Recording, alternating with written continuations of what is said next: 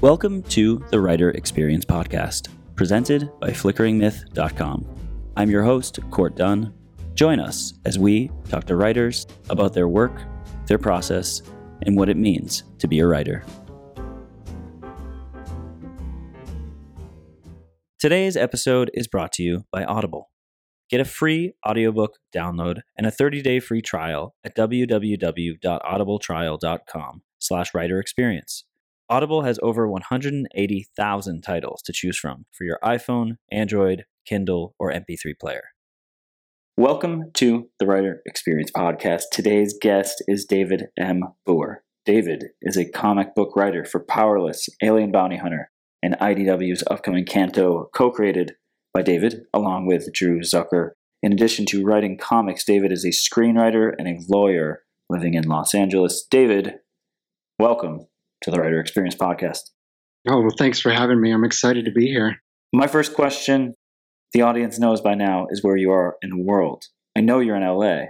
How's it going out there? I know there were some earthquakes, there's some craziness going on. How are you feeling? Are you okay? Yeah, we're moving and shaking out here. So, yeah, just 2 days ago we had the earthquake, and I'm actually up in the mountains just outside of Los Angeles this weekend. And it was kind of fun because we were all sitting around the dining room table, and I ended up getting underneath it as it was going on. So we definitely had the moment of who this could actually be kind of serious. But with no damage, we're totally fine. Well, I'm happy to hear that. And now you're here. I read your bio. Tell us when you run into someone or meet someone for the first time, maybe at a Comic-Con or something to that effect, how do you introduce yourself? What are the things that you say to kind of summarize who you are? Well, at this point in my life, my career, I sort of say that I'm a lawyer by day and a writer by night. Yeah, so I just sort of, that's my way in. And write comics, write movies. I've written a couple of screenplays. And it's funny, I talk about that. And it's the lawyer thing that a lot of people get perked up about. Is there any correlation between the work you do as a lawyer and writing? Is there any correlation there? Are there things that go through your mind when you're doing one that's similar to the other? I think it's the technical part of writing, because you have to be so technically precise and so detail oriented writing as a lawyer. I really, with scripts and really anything I write creatively, you can ask, editors that I work with, and there's very few typos and, grammatical errors and that sort of thing. It's just something I really end up focusing on, and that's because my training has been in technical legal writing for the most part. So I think that sort of is what comes through the most. So you are, as far as current projects that you're working on right now, I know you're working on Canto. Are there other things that you're working on besides that? Or, because I definitely want to dive into Canto and talk about it, talk about the process. Sure. So comics-wise, Canto has really been my focus for the last, honestly, at least a year, because it's a fully creator-owned book that we are sort of launching on our own, along with IDW, but still it's a heavy lift. So that's almost been my focus is entirely on that. And then on the screenwriting side, I sold a feature last year, so we've been doing rewrites on that. And so juggling all of that and some pitches and things has been, along with my day job, has been quite the balancing act, but it's all fun. So as far as Canto, I know, was that released that was June 26th, correct? Yeah, so it's been, I think we're coming up to 2 weeks now. Would you mind if I read a little bit about it? Normally, I don't do this, but I realize that when there's a writer with a new project out, it's probably helpful to give context into what the story is. Are you okay with me doing my worst, so to speak, on what this comic book is about? Oh, totally. I'd love to hear you. So Canto is an otherworldly odyssey inspired by Dante's Inferno and the Wizard of Oz. It was created by you as well as artist Drew Zucker. It features the talents of colorist Vittorio Stone and letterer Darren Bennett. It's an all-ages comic book miniseries that explores a strange and fantastic world in search of the greatest prize of all, a heart. Enslaved for generations, Canto's people once had hearts, now they have clocks. When slavers damage a little tin girl's clock beyond repair, Canto must brave the darkest corners of his hostile world to bring back her heart. Can he overcome the dangers that await to save the one he loves? Are you cool with us taking this comic book, which is the project you're working on now, and kind of using this to talk a little bit about process. Absolutely. I would love that. Awesome. The first question I have, I mentioned in there that it's inspired by Dante's Inferno and The Wizard of Oz. Tell us about the inception of this idea. I know this is a co-created comic, so how did this all come about? Did you guys come up with this together, and was it kind of commissioned, and how did you get it? Sure. I've been excited about this project. I just was looking back at my records, correspondence with Drew, and I think the very first concept art for Canto came through on June 24th of 2017. So it was almost 2 years to the day of when it was released. And the way it came about, in my experience, has been in comics generally, is that the projects that I've enjoyed the most have been the ones that are sort of paired up with an artist right at the inception. And so we sort of worked together to develop visually the world, the tone of it, the story, the feel, the characters, all that. So fully collaborative effort from day one. And I think that really shows in the final finished product. It really feels like it's this cohesive work versus I do my part as the writer, the artist does his or her part is with the inks, and then the colors come in and the letters and that sort of thing. So the way Canto came about was I came across Drew's arts a few years ago, and I was impressed with it. And I'd reached out to him to do a short and a comics anthology. And it turns out he wasn't available, but that may have been the best, blessing for both of us, because after he became available, he reached out to me and said, I have this sketch of this character. And he sent over a rough sketch of what eventually became Canto. And he had some thoughts on a story and that sort of thing. But I'll have to tell you, within about 4 seconds of seeing this concept art, I said, well, we're definitely going to make a story about this character.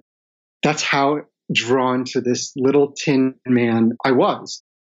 So we started talking, and he sort of gave me his thoughts. And it was a little bit darker of a story and a little bit more adult of a story. And I really wanted to do an all ages a book.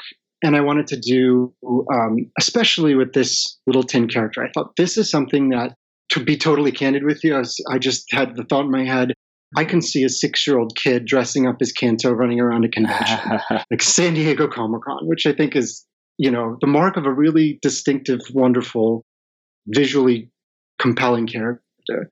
So we started talking about this story, and eventually we developed it. His story was a little bit inspired by Dante's Inferno, and I am a huge, huge Wizard of Oz fan. When I was like 12 years old, I grew up in a small town on the shore of Lake Erie in Ohio. And my local library, which I spent all my time at when I was young, had this book sale. And on this table, I found a 1901 copy of Wizard of Oz, the original book. And I just flipped through it, and I was just completely captivated by this as a 12-year-old kid. And so I bought it, and I still have it on my shelf, and it's stamped with my local library from when I was little, and it's a prized possession.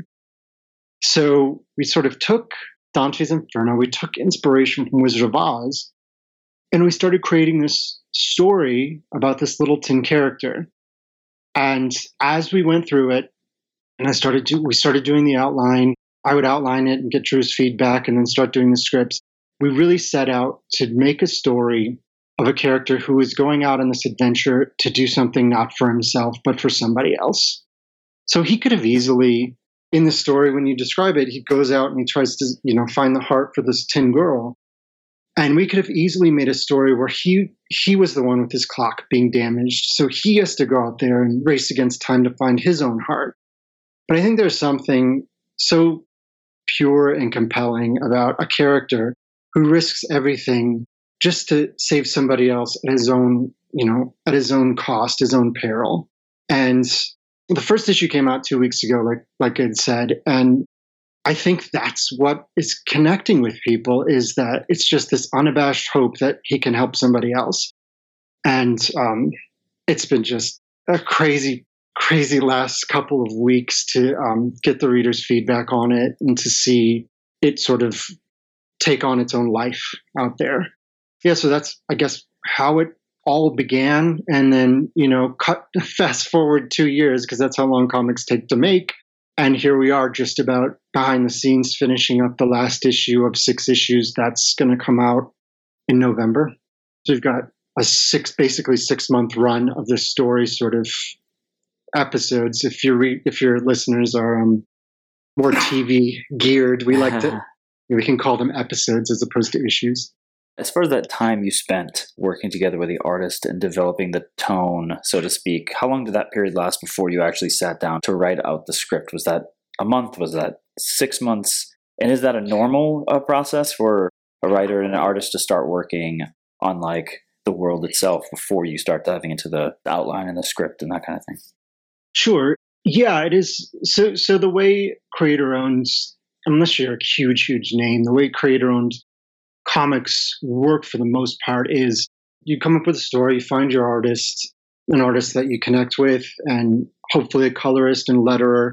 Just as an aside, Vittorio and Darren have been just spectacular parts of our team, and a lot of times colorists and letterers don't get the kind of credit that they deserve, but this is a full 4-person team on Canto, and it certainly wouldn't be anywhere close to what it is without everybody's, bringing their top level work to it. So just a shout out to them. But the way the creator-owned comics work is you'll pair up with your creative team, and then you write out the synopsis, the pitch.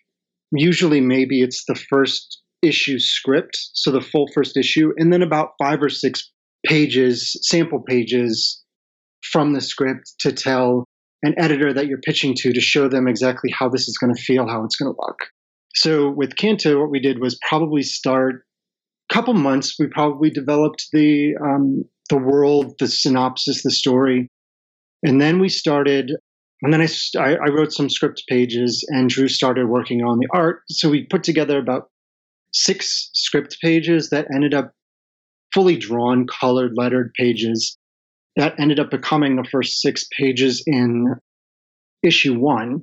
But that was like our sample proof of concept type thing that we would send out to editors.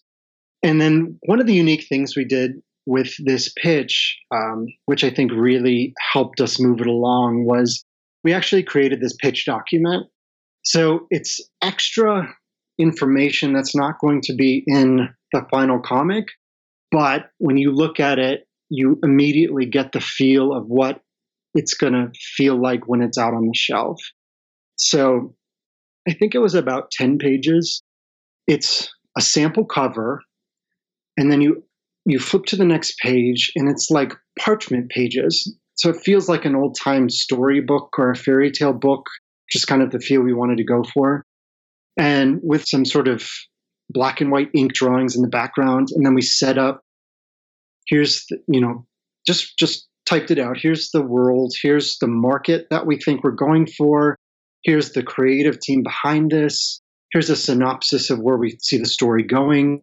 Meanwhile, peppered in are all these little sample concept artwork, a little bit of Canto. There's some, monsters in his world he's encountering. Then the finished pages. And then Drew came up with something which I think was a brilliant idea, and I think it really sold it. So you have these 6 pages that tell the story, and then the last page is, here's a little tease of what's coming down the road. And of course, at that point, we hadn't drawn it all yet, but it's just 3 panels. One has one big monster. The second one has Canto riding something, and the third one has him coming up against, some other creature in the world. And it's just like little teases of what, right. It's like a sizzle reel, what's coming. And so I think that package, sending it to editors, my goal has always been as a comics creator to create a pitch where the only way that an editor can say no to it is for their reasons, not our reasons. So make it visually compelling, make the story compelling so that the editor has to pass because there's something similar in their catalog or they don't have space for it, not because the art isn't great or the story isn't compelling, that sort of thing. And how long did that process take to get to point A to having that sample being ready to pitch it to editors? I think it's about 3 to 4 months. So Okay. I think we started in earnest in the fall of 2017. And then I think the pitch was ready early 2018. And I think we actually started sending it out in March of 2018. And in the meantime, so we might get into this, but one of the things that I did separately from just pitching Canto was, go to convention. I've been going to conventions, San Diego Comic-Con, for, I want to say it's 12 years now, maybe 11 years now, and just meet editors and hang out and, just kind of be a person that they want to spend time with. So when I started having images of Kanto, I would have it on my phone and I'd say, oh, yeah, this is what I'm up to. And I just show these little sample images. And so by the time we were ready to send it out to editors already sort of had a little taste of what it was that we were doing. So it wasn't just I describe it as throwing it into the abyss. We weren't just throwing it into the abyss and hoping for the best. We actually had these personal connections that I could say, oh, this is ready to go. Would you be interested in taking a look? And of course, these editors who I'd become friendly with would say, of course, send it over. We'll take a look. So I was actually just going to ask about the next process for just sending to the editors, and you briefly touched upon that.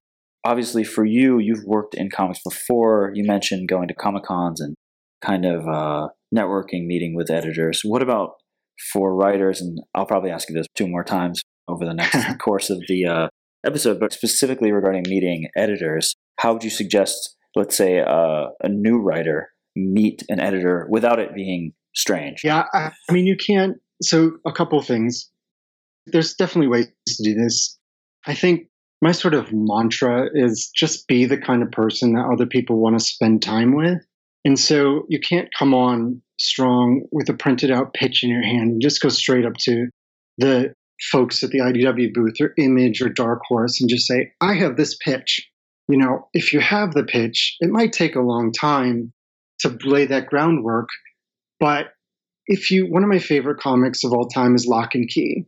So if you love Lock and Key or, Walking Dead or Oblivion Song at Image, go talk to the editors and sort of geek out with them about comics and just not, don't even mention that you can mention your writer, but just really connect on a personal level. Go to the mixers at the bars and, just become the kind of person that they like being around and just lay that groundwork so you're not coming on strong right out of the gate of, hey, can you help me?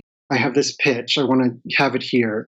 And that's what I've really tried to do for, years leading up to this point is just network and be the kind of person that people want to hang out with and want to see succeed. So I guess that's my best advice is, especially at like San Diego Comic-Con, the editors are so overworked. There's no space mentally to take in the information that you want them to take in.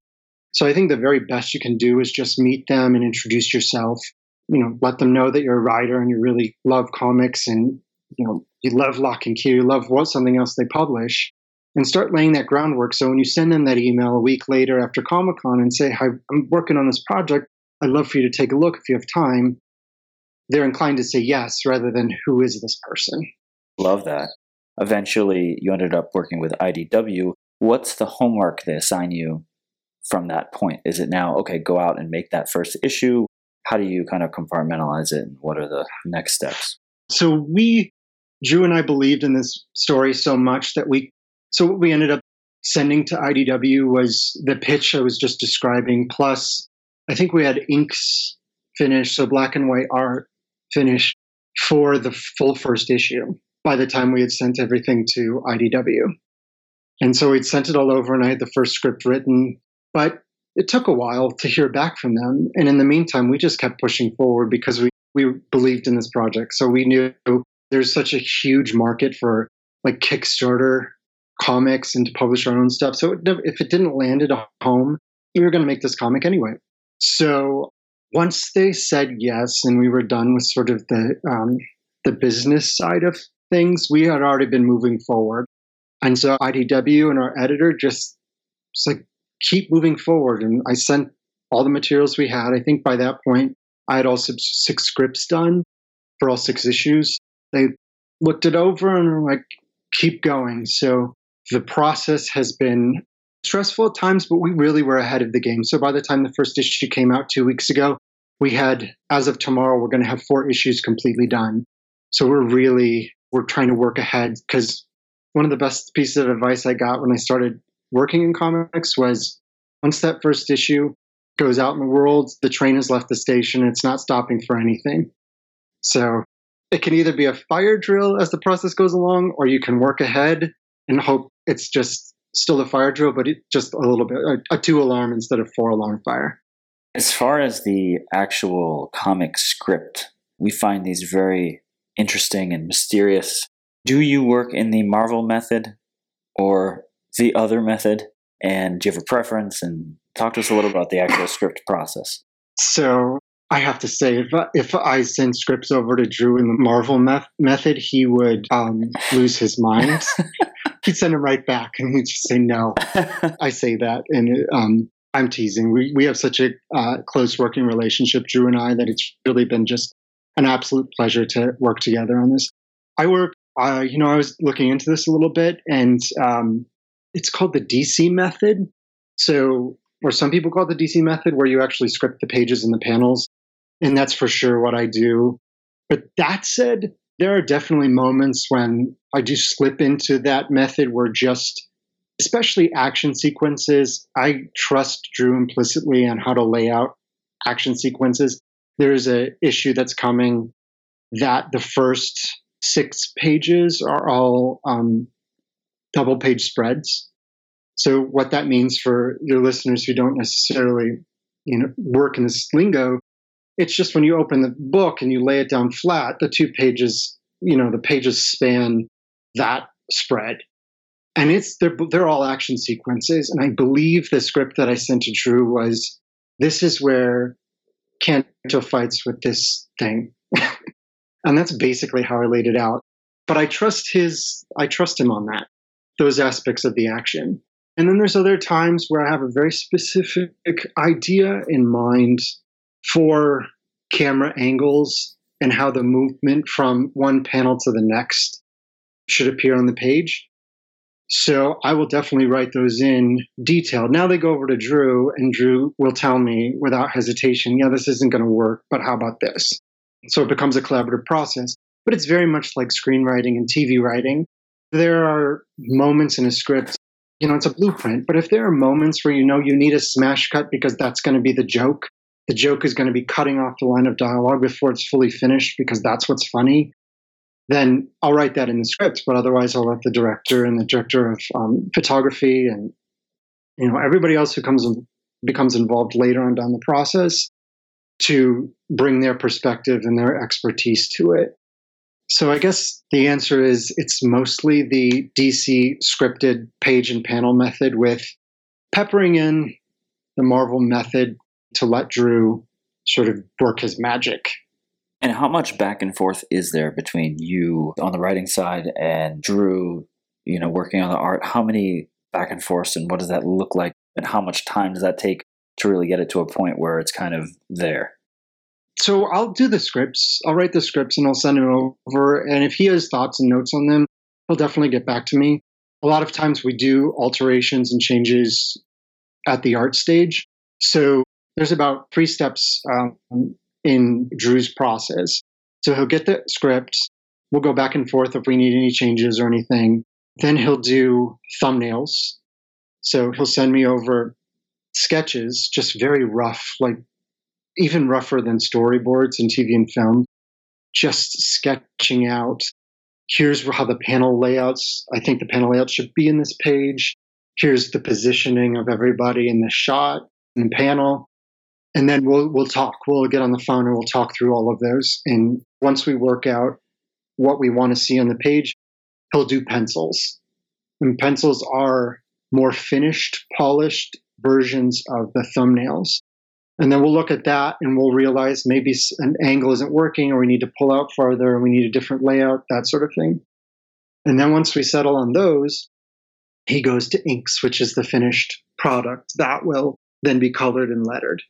So it's a back and forth process. And as each step of the way, and it's kind of unusual, our working relationship, because he'll send me screenshots of panels that he's working on.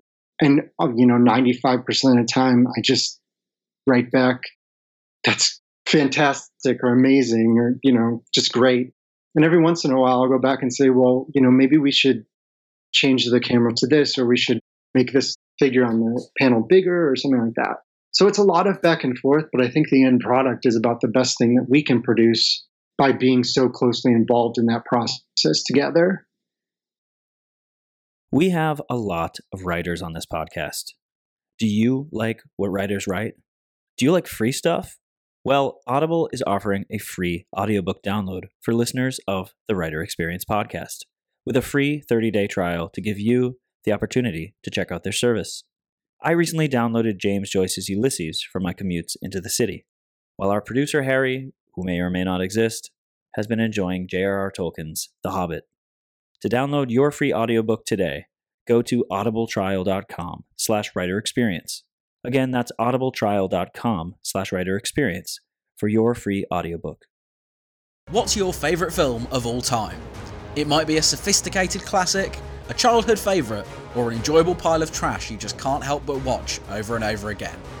The Pick of the Flicks podcast, hosted by me, Tom Beasley, is all about celebrating people's favourite movies in whatever form they take.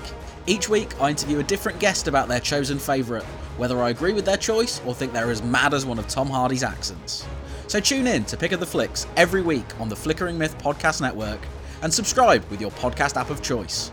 Maybe your favourite film will be next. Hi, I'm George. And I'm Sam. And we're from the That's a Classic podcast on the Flickering Myth Network. We both bring 3 films each from a certain genre, and we battle it out to find out which is the ultimate classic. So you can listen to us on Flickering Myth, iTunes or Spotify. Check out what classic we choose every week. The Flickering Myth podcast is a source for all of the weekly entertainment news that we could possibly be bothered to talk about. Tune in every Tuesday for a roundtable discussion featuring a host of Flickering Myth writers and contributors. You can find us on all your favorite podcatchers as well as right here at flickeringmyth.com, part of the Flickering Myth podcast network.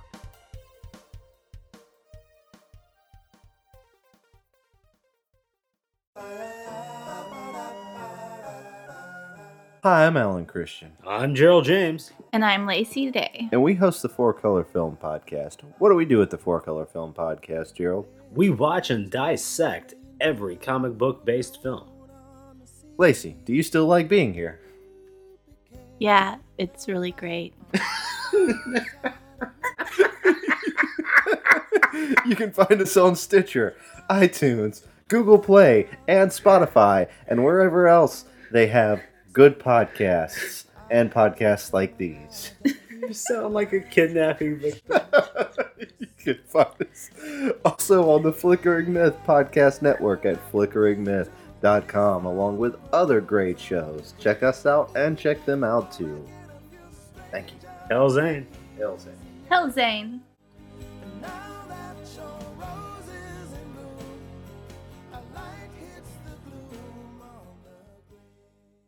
And at what point does the editor get involved? I imagine the editor is involved in seeing the process you guys are going back and forth. Well, so, editors run the spectrum. You have editors who are definitely involved in that process from the outset and continue to be involved at every step of the way. Fortunately for us, IDW has kind of let us run with this story. So our editor is David Marriott, who has been fantastic this whole process, but he's really sort of let us do what we want. So he will see the art at the end. And even my experience with other editors, a lot of times by the time we get to the art stage, it's really at the scripting stage that's a lot of the involvement with the editors. And by the time the art comes in, hopefully you're working with an artist who just knocks it out of the park, and they have creative choices and we could make different choices, but that's just our taste and not necessarily an improvement. So I've seen editors, and I've done it myself when I've served on editors for a couple of series pitches and that sort of thing. And I just want to let the creative team sort of do what they do, unless there's something that's really problematic. And so David and the whole team at IDW has really let us sort of run with this and create the vision of the story that we want to create. So I think we really have appreciated that. At the end of the process, they certainly get involved if there needs to be any changes or anything. But for the most part, it's Drew and I collaborating together to make the best comic we can possibly make. When do you know when that first issue is ready to go? And what's it look like as far as finishing the others? At what point are you supposed to have everything delivered? How soon is that before, the release and the rollout and all that kind of thing? Yeah, so that's definitely, to have a Wizard of Oz reference, that's definitely peeking behind the curtain. Well, the issues are never, ever, ever finished in my point of view. I still look at them out in print, and I still think there's things, if we had more time, we could have done something differently or that sort of thing. But like I said, the train's out of the station, so we're just going to keep going with it. So our finished issues need to be in 7 weeks prior to them being on the shelves. And that 7 weeks accounts for that's like the deadline. I'm trying to remember now. That's our internal drop dead deadline that it has to go to the printer. So 7 weeks gives IDW time to send it to the printer, get it back, have it sent to the distributor, who then will send it to the shops to be on the shelves on the Wednesday that it's slated to come out. So we actually get them in, I think, 9 or 10 weeks prior to being on the shelf, because in case there's editorial and that sort of thing.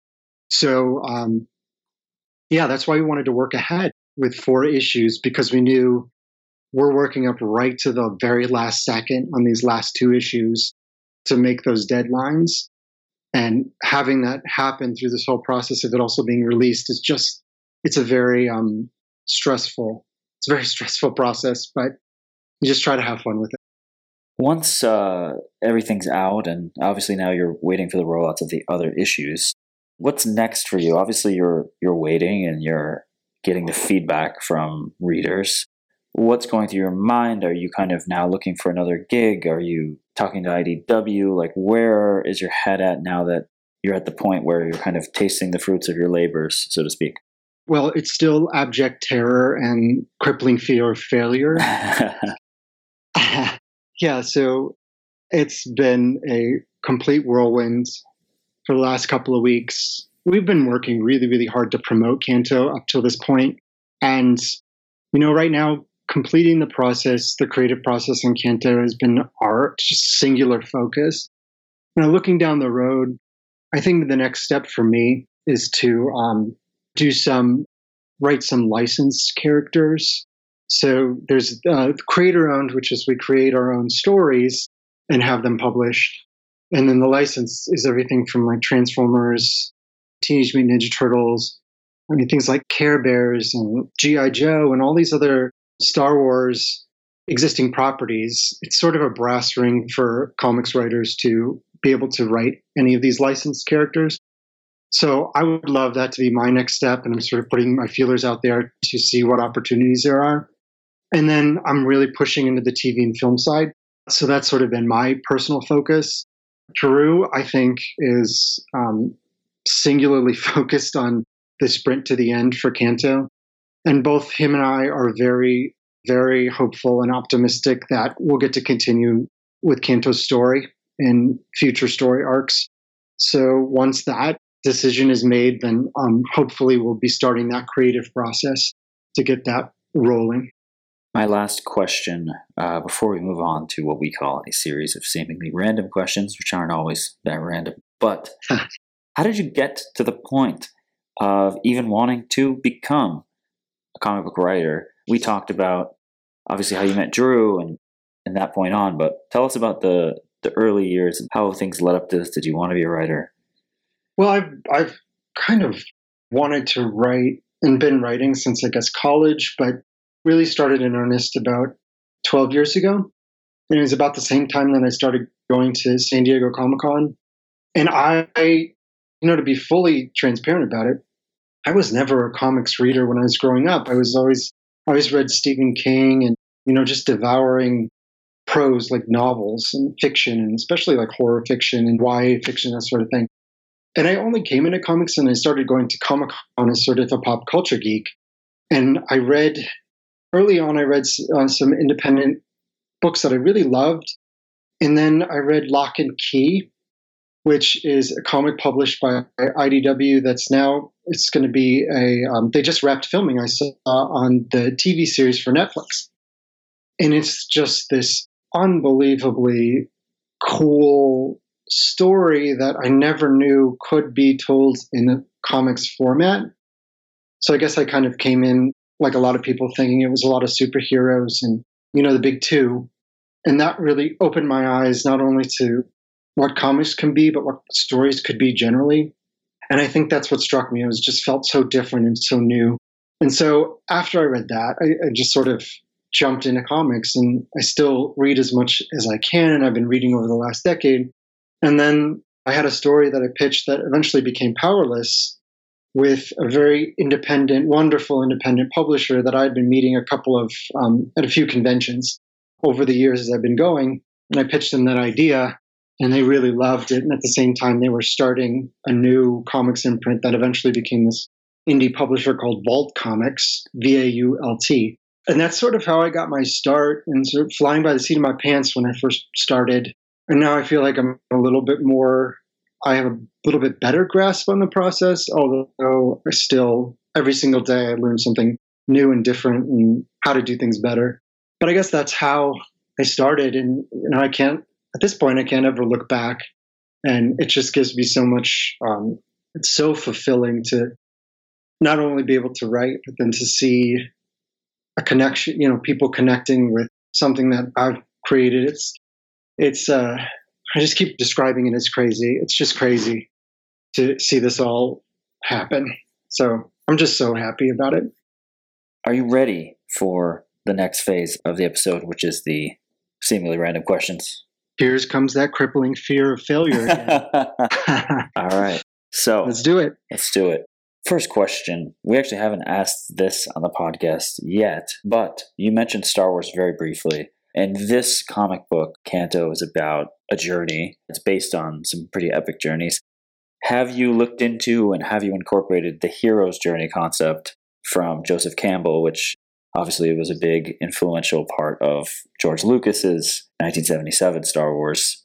Certainly. That's a great question. And, of course, I'm familiar with it, but I don't know if I necessarily consciously channeled it. I think it's something that for a lot of writers, it just sort of gets folded into your DNA when you're creating stories. So I would say yes, in the sense that I didn't, have it next to me when I was crafting it, but the beats are there, and I wanted to make the choices that we wanted to make for the story that were both interesting and served Canto as a character and the story itself, but also were surprising. So I think if, following a template like the hero's journey sometimes feels very familiar to an audience. So I'm hoping that there are some moments that Drew and I really flipped on their head to give surprises to the audience where they're expecting this is going to be the dark night of the soul, or, Canto finds a mentor or something, to have some surprises in there that weren't necessarily expected based on everyone's familiarity with those beats from the hero's journey. Next question. Comfort foods. Some writers have been known to enjoy a snack or two when they're trying to combat writer's block. Do you ever encounter that? What do you snack on when you're taking a break? Writer's block to me is, I don't experience it because my writer's block always comes from I keep mentioning this, and it must be like psychological or something, but it's like fear of failing. And I know that I'm stopping myself because I'm afraid that what I'm going to put down on the page isn't going to be good. And recognizing that, just have to put it down on the page and make it better. But with that said, it's lightly salted Lay's potato chips. And if there's a bag open next to me, I have to be very careful because even if it's family sized, there's no chance that it stays there. I will just eat every chip in that bag. We will mail you a bag of potato chips from the Writer Experience. Oh my gosh. Or we'll just give you one at a Comic-Con. That might be slightly easier. Oh my gosh, if you walk up to the table and have a bite. Don't tell us that. We'll actually do that. So the next question, you mentioned fear. I saw on Twitter recently, and this is one that I saw reacting amongst the writing community, but someone was wondering, how do you get around the fear that comes with sitting down for the first time and moving past the fact that that first draft is going to be really rough, and having the willpower to kind of just move past it and be okay with the fact that it's not perfect? I think you just have to convince yourself to do it, to get it down on the page. The best experiences that I've had, I've paired up with friends, producer friends, writer friends, who I trust from a story perspective. And if I'm not pushing myself to make the drafts better, I will find somebody to work with who will themselves push me to write better and to be better, to improve the story and that sort of thing. So I think it helps me personally to have that external source that I trust implicitly to say, this isn't working. This can be better. Not necessarily pushing me like you can be better. It's more like, here's the best version of this story. Let's work together to get there. And I think having that external voice helps me improve my own writing because, everything I put on the page is like, this is the best thing I've ever written in, my life. And of course it's not, but that's where we work from as writers. We just fall so in love with what we do that you need somebody to say, okay, come back down, come back down to earth, and let's make this the best version of this story that we can. If you could suggest a question that we ask one of our next guests, could you suggest a question for one of our upcoming guests? Yeah. So I would ask if you could take a year off from everything, family life, everything, and just have a year to write one story, what would that story be and why would you want to write it? All right. Now you have to answer that question. Oh God, that's step two. And thank you. See, that's that external note. That's just like elevating this. I always thought, I started out writing novels, nothing that got published, and it was all like dumpster fires of stories. But I say that, but it was nothing I would want to see the light of day. But I think I would take a year off and go to New Orleans, which is my favorite city in all of the U.S., and just for a year write a novel and just not worry about what it is, what the reception is going to be, where it's going to be published, any of that. Just go and write a story that just has no outside influences, and it's just the story that I want to write because it's in me and I want it to be out there. Love it. Next question. If you could take any writer, living or dead, to any fast food restaurant, which writer, which restaurant, and why?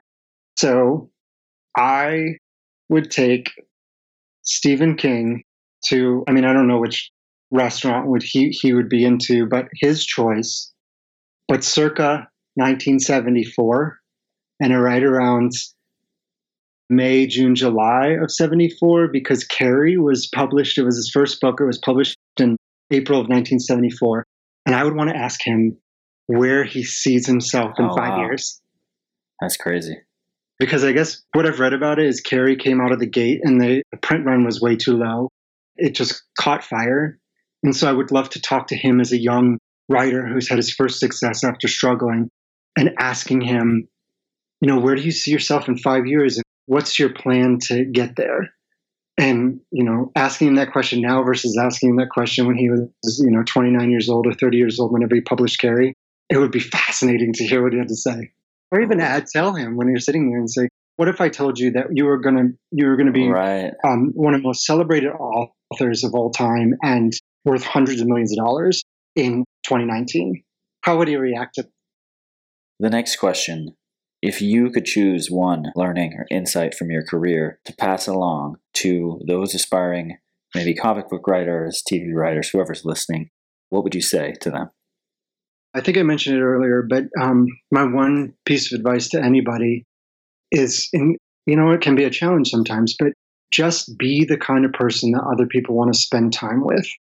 And whether or not you're a great writer, a good writer, an okay writer, on your way up, trying to improve your craft, if you are the kind of person that other people like, they will help you get to where you want to be. Because nobody can do this on their own. I mean, there's, I guess, the 1 in a million person who can just write that book in isolation and have it go out there and just become a superstar. But most of us are just, trying to be out there and find the people we want to work with and just try to get that little bit, move that little next step forward. And my experience has been, if you're the kind of person that other people want to see succeed, then it's just that much easier to get that next baby step forward. Well, you said be somebody that people will like. We like you, David, and we enjoyed spending time with you. Before we wrap up, did you want to plug, obviously, Canto, if you want to shout that out? I know that it came out June 26th. Tell us about the upcoming comics that are coming out, and then also what we can expect on the horizon for you, whether it's, this year or in 5 years. What can we expect from you? Well, in 5 years, I expect nothing short of hundreds of millions of dollars and worldwide celebration. Well, you were on the Writer Experience podcast, so that will likely happen. I mean, I'm telling you, it's a steps forward. So Canto, the second issue comes out on July 24th, which is the week after San Diego Comic-Con. I'm going to be down there at San Diego Comic-Con with Drew. We have some signings set up. I believe we have a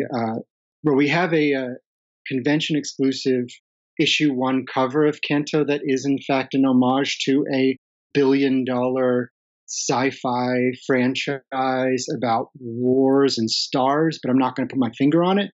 But we have a signing on Friday at Comic-Con from 3 to 4 p.m. at the IDW booth, and then on Sunday from 2 to 3 p.m. at the IDW booth. Issue 2 of Canto comes out on September 24th. And 5 years from now, I hope we're on issue 50 of Canto and the 5th story arc. So I'm putting that out in the universe. The last question requires a drum roll. Harry, could you please hand over the envelope? All right, we've got the envelope. I'm opening it. Last question is, did you have fun today? I had a blast. So thank you so much, you guys, for having me on. It's been a fantastic experience. As did we. Super excited to hear about you, your work. Canto, very excited about that. Everyone who's listening, please check that out. And thank you, David, again, for your insights and your time. Thank you, guys. I really appreciate you having me on. And thanks to our listeners. We hope to see you next week. Thank you so much for listening to The Writer Experience. If you enjoyed the episode today, please leave a rating, a review, and a comment on iTunes. You can also check us out on Instagram at Writer Experience and Twitter and Facebook at WriterEXP. The Writer Experience is a Samurai Dinosaur production. Copyright 2019. All rights reserved. Music by Kevin MacLeod.